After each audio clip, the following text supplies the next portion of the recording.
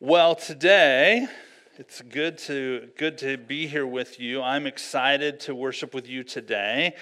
Who remembers last year? Anyone remember 2020? A few of you. Last year, though, about this time, 2020 had just started. We had no idea what was on the horizon. I had just started as lead pastor. I had this wild hair idea. I said, let's set a theme for the year 2020. I don't know, sure, let's do it. And so we did. Anybody remember last year's theme? If you're on the board, if you're on staff, you're not allowed to answer yet. Anyone else remember? Hey, nice job, Frankie. Aiden had his hand up too. Becoming one, that's right. That was our theme for this year. It became a guiding focus for me through 2020. And as we went on, as we went through what we went through in 2020, 2020 happened in full force. How many ways did the world get divisive? Every way. How many struggles did we face? I will tell you, I was not prepared. I was not prepared for what we faced. I was not prepared for what we went through. Not sure how we could have been prepared for what happened, right? But I will tell you, this idea, this place to which we were led together as a church body, this idea of becoming one helped me. It helped me as we went through this year. I think it helped us. We're not uniform. We're not cookie cutter. We don't look the same, act the same, believe the same in all circumstances. And yet this call to become one and to be family was really important for me as we went through the year 2020. Today, as we look forward to 2021, we are unveiling our annual theme again. And you might have noticed a little extra color in the sanctuary today. As much as, these neutrals are really good, the pop of blue to my left, you might have noticed. But we're unveiling our annual theme for this coming year. And the theme is Becoming New, Laying the Foundation of Transformation. And that's going to be our guide. That's going to be our theme, at least for the next year, as we look forward into who God is calling us.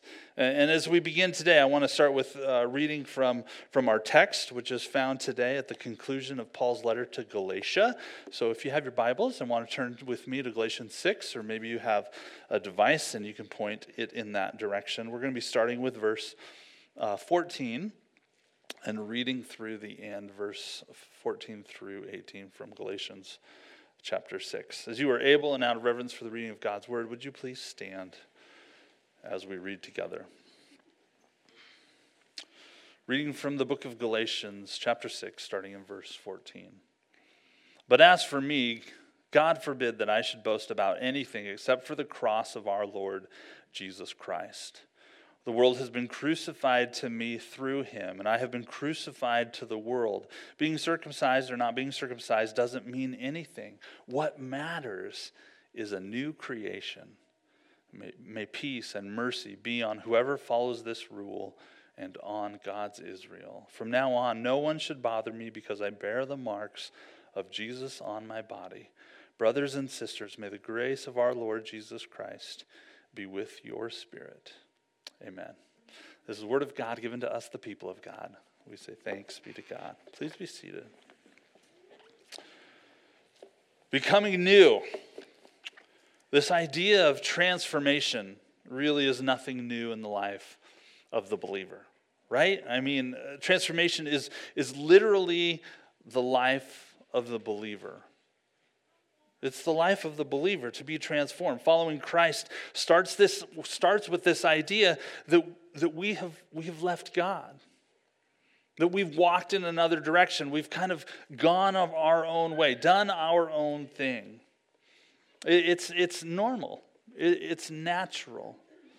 The theological term is original sin. That when we start our lives, we start with this inherited sense of being separated from God. That we must initiate, we must accept the invitation to return to God. Our transformation begins when we choose to follow Jesus. We say, I want to walk in Jesus' way. I want to head in that direction. Do you remember? Do you remember that moment? Do you remember that moment when you made the choice? For some of us, it was a while ago, not just last week, right? When we chose, we said, I want to choose to follow Christ.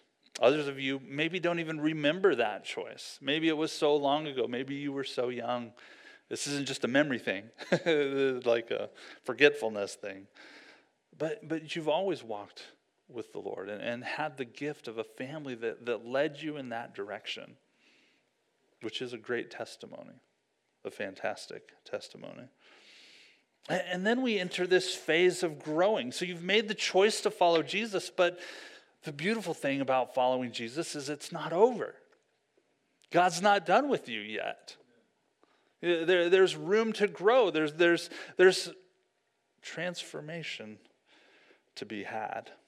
And it continues. This is discipleship. This is the work of discipleship in the life of the believer. And so we get involved. We get involved with what it means to be on this journey of discipleship or growing with God. Bible studies. We ask questions. We take classes. We dive into Scripture. This is why we have life groups that meet. This is why the Sunday school class that meets across the street on Sunday mornings, that's why they get together. This is why we have Wednesday night opportunities. This is why the youth group gets together and does youth group things. And don't ask about what that is, right? It's why they grow. It's why we have children's ministries upstairs. I hope you love coming together for worship on Sunday. But the call to be transformed maybe goes a little bit deeper. Maybe requires a little more. I hope you love Sundays, but there's more. And that's constant. That's constant in the life of the believer. Transformation is a constant for all who would follow Christ. The Nazarene Church is one that talks about holiness and living a holy life. We have this call on our lives to progress in holiness, to continually grow. One of the things we talk about in the Nazarene Church is this idea of entire sanctification. This moment in time where the sinful nature is somehow defeated through the work of God in our lives, and yet the word entire is so misleading. We're not done. We don't say, well, I've arrived, I'm here, I made it. Thank you, Jesus. I'm done growing. That's not how it works. There's this point where the Holy Spirit can break in and help us on this transformation journey and set us free from the sinful nature. Be consecrated for God's purpose and set us apart. But there's the danger there. We think, well, we made it. God's done his work. No, we don't stop. But the transformation continues. I have a preacher I like to listen to who often ends his sermon with this line. His Nazarene guy says, around here, we just call that living the sanctified life. The sanctified life is about continually growing and continuing the journey that we have, this journey of transformation. Even Paul, the guy that wrote a lot of the New Testament, very godly man, transformed life.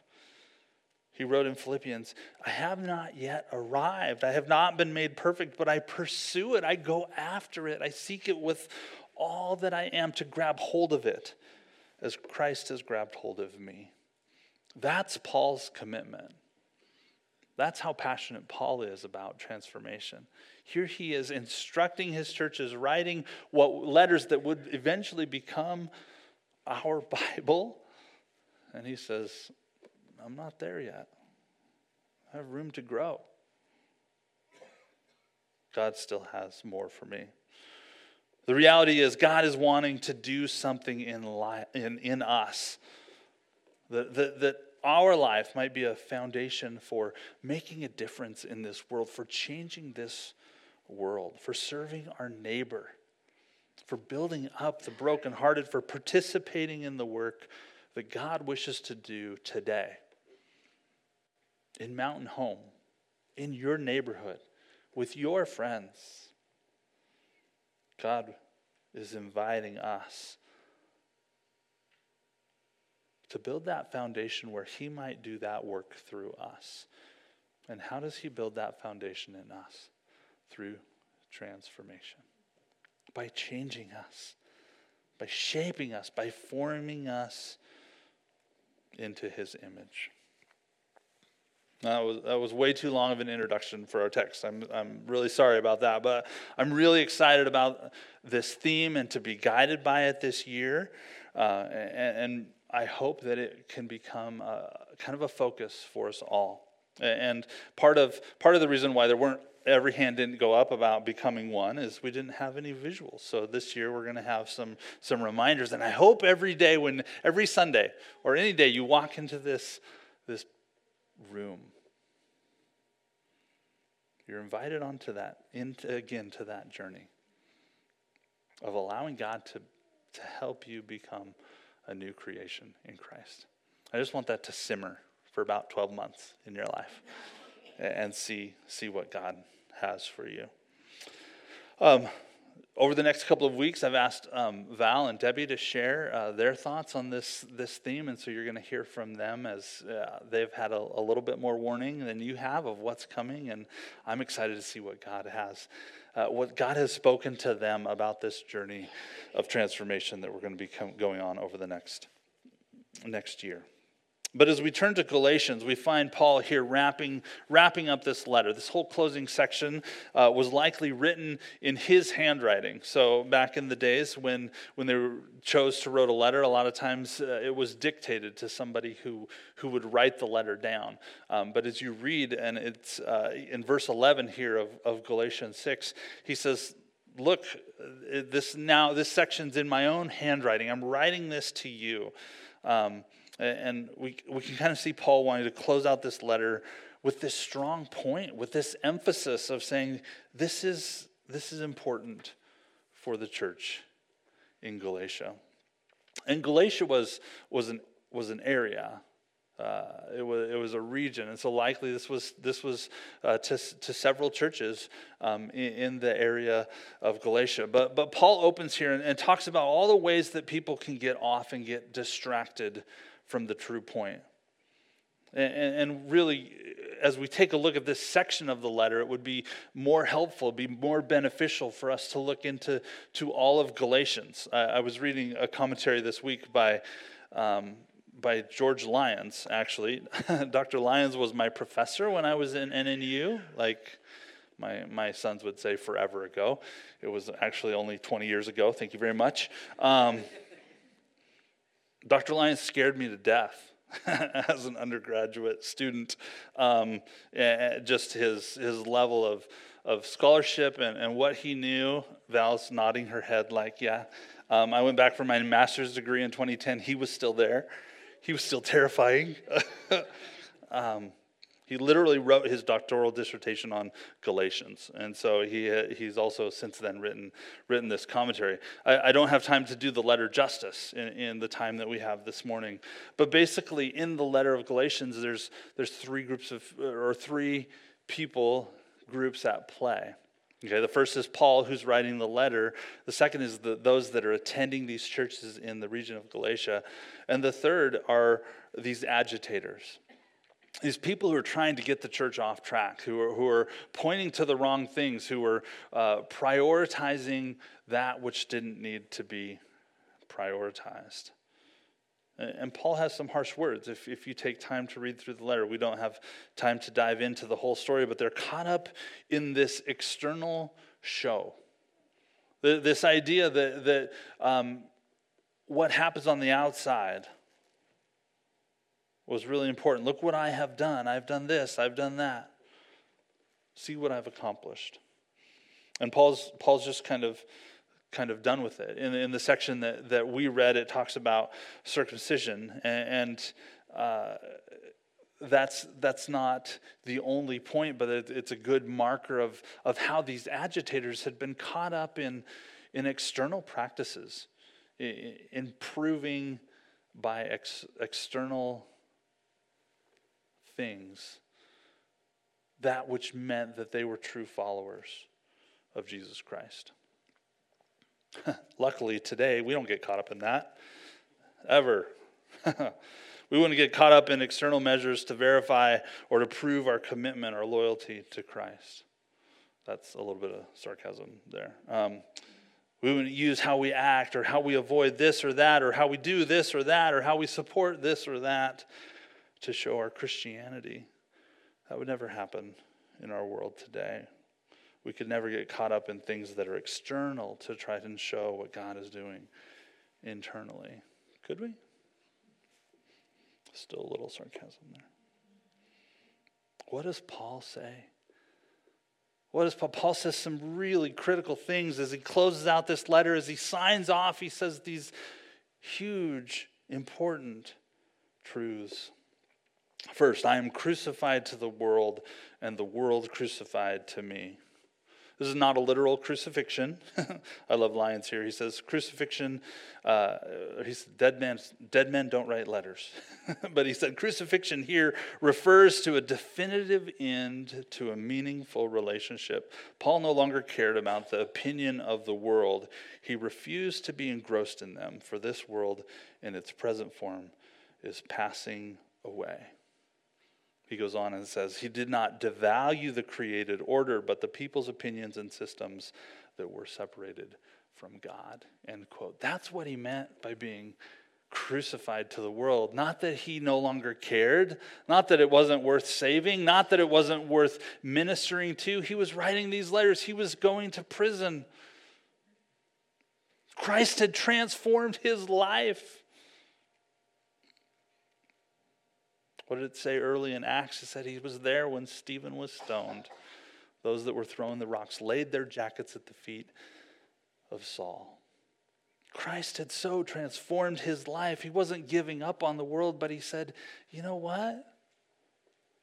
What the world thinks of me no longer matters the way it once did.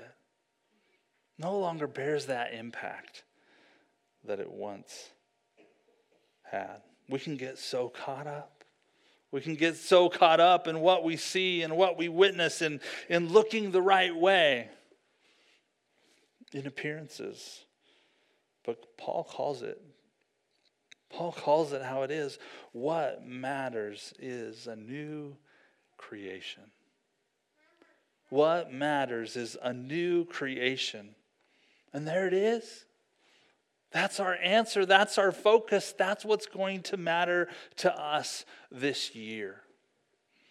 Because if we become transformed persons, if we allow God to do the new creation work that he wants to do inside of us,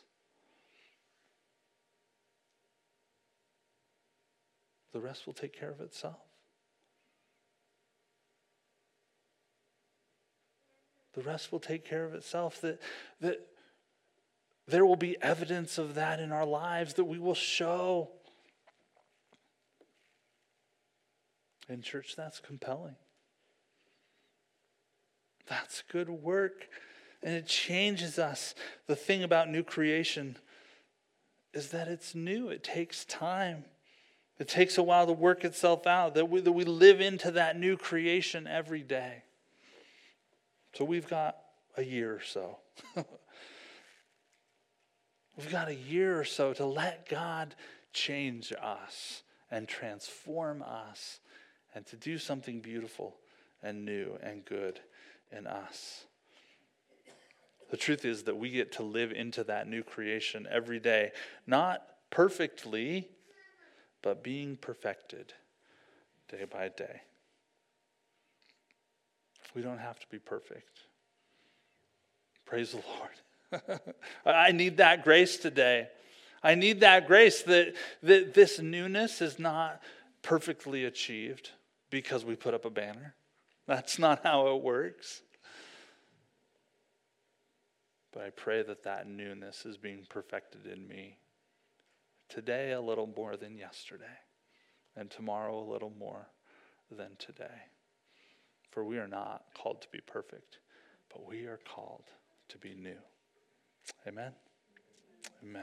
I'm going to invite the praise team to come back up as we close out. What's fascinating to me about this text is that Paul contrasts what has been expected by these agitators, this physical, this outward thing, to what actually matters. And he says this, I bear the marks of Jesus on my body. What are the marks of Jesus we bear upon our bodies, that we can bear on our bodies today? What are those marks? One of the things I worry about is we seem to have settled into this idea that our faith, this journey of following Christ, doesn't really have to cost that much. I'm not talking money here. I'm convinced that if we truly follow Christ, that we will begin to bear the marks of Jesus on our bodies. Paul had all this list. Have you heard the list of all the trials and tribulations that he had to go through? I've been whipped, I've been stoned, I've been shipwrecked. There's several places where Paul talks about that. But what does it look like for us today? I think it looks a lot like the fruit of God's Spirit. The fruit that will begin to show itself and bear its marks on our persons. That God's Spirit would become evident in our lives. Love, joy, peace, patience, kindness, goodness, faithfulness, gentleness, and self-control. That's one chapter before Galatians 5. That's what I want to be, church. That's what I want to be. That's the new creation that he calls us into as we go about this year. With Paul, those are the marks on the body of Christ. That's us that make all the difference in the world today. Will you pray with me as we close? God, I pray today that you would make us new creations. That we could set ourselves apart for your purposes and for your work. Be consecrated for you, and that we would bear in our persons the marks of the Holy Spirit upon our lives. We could live as you would have us live. Be with us, help us, we pray. In Christ's name, amen.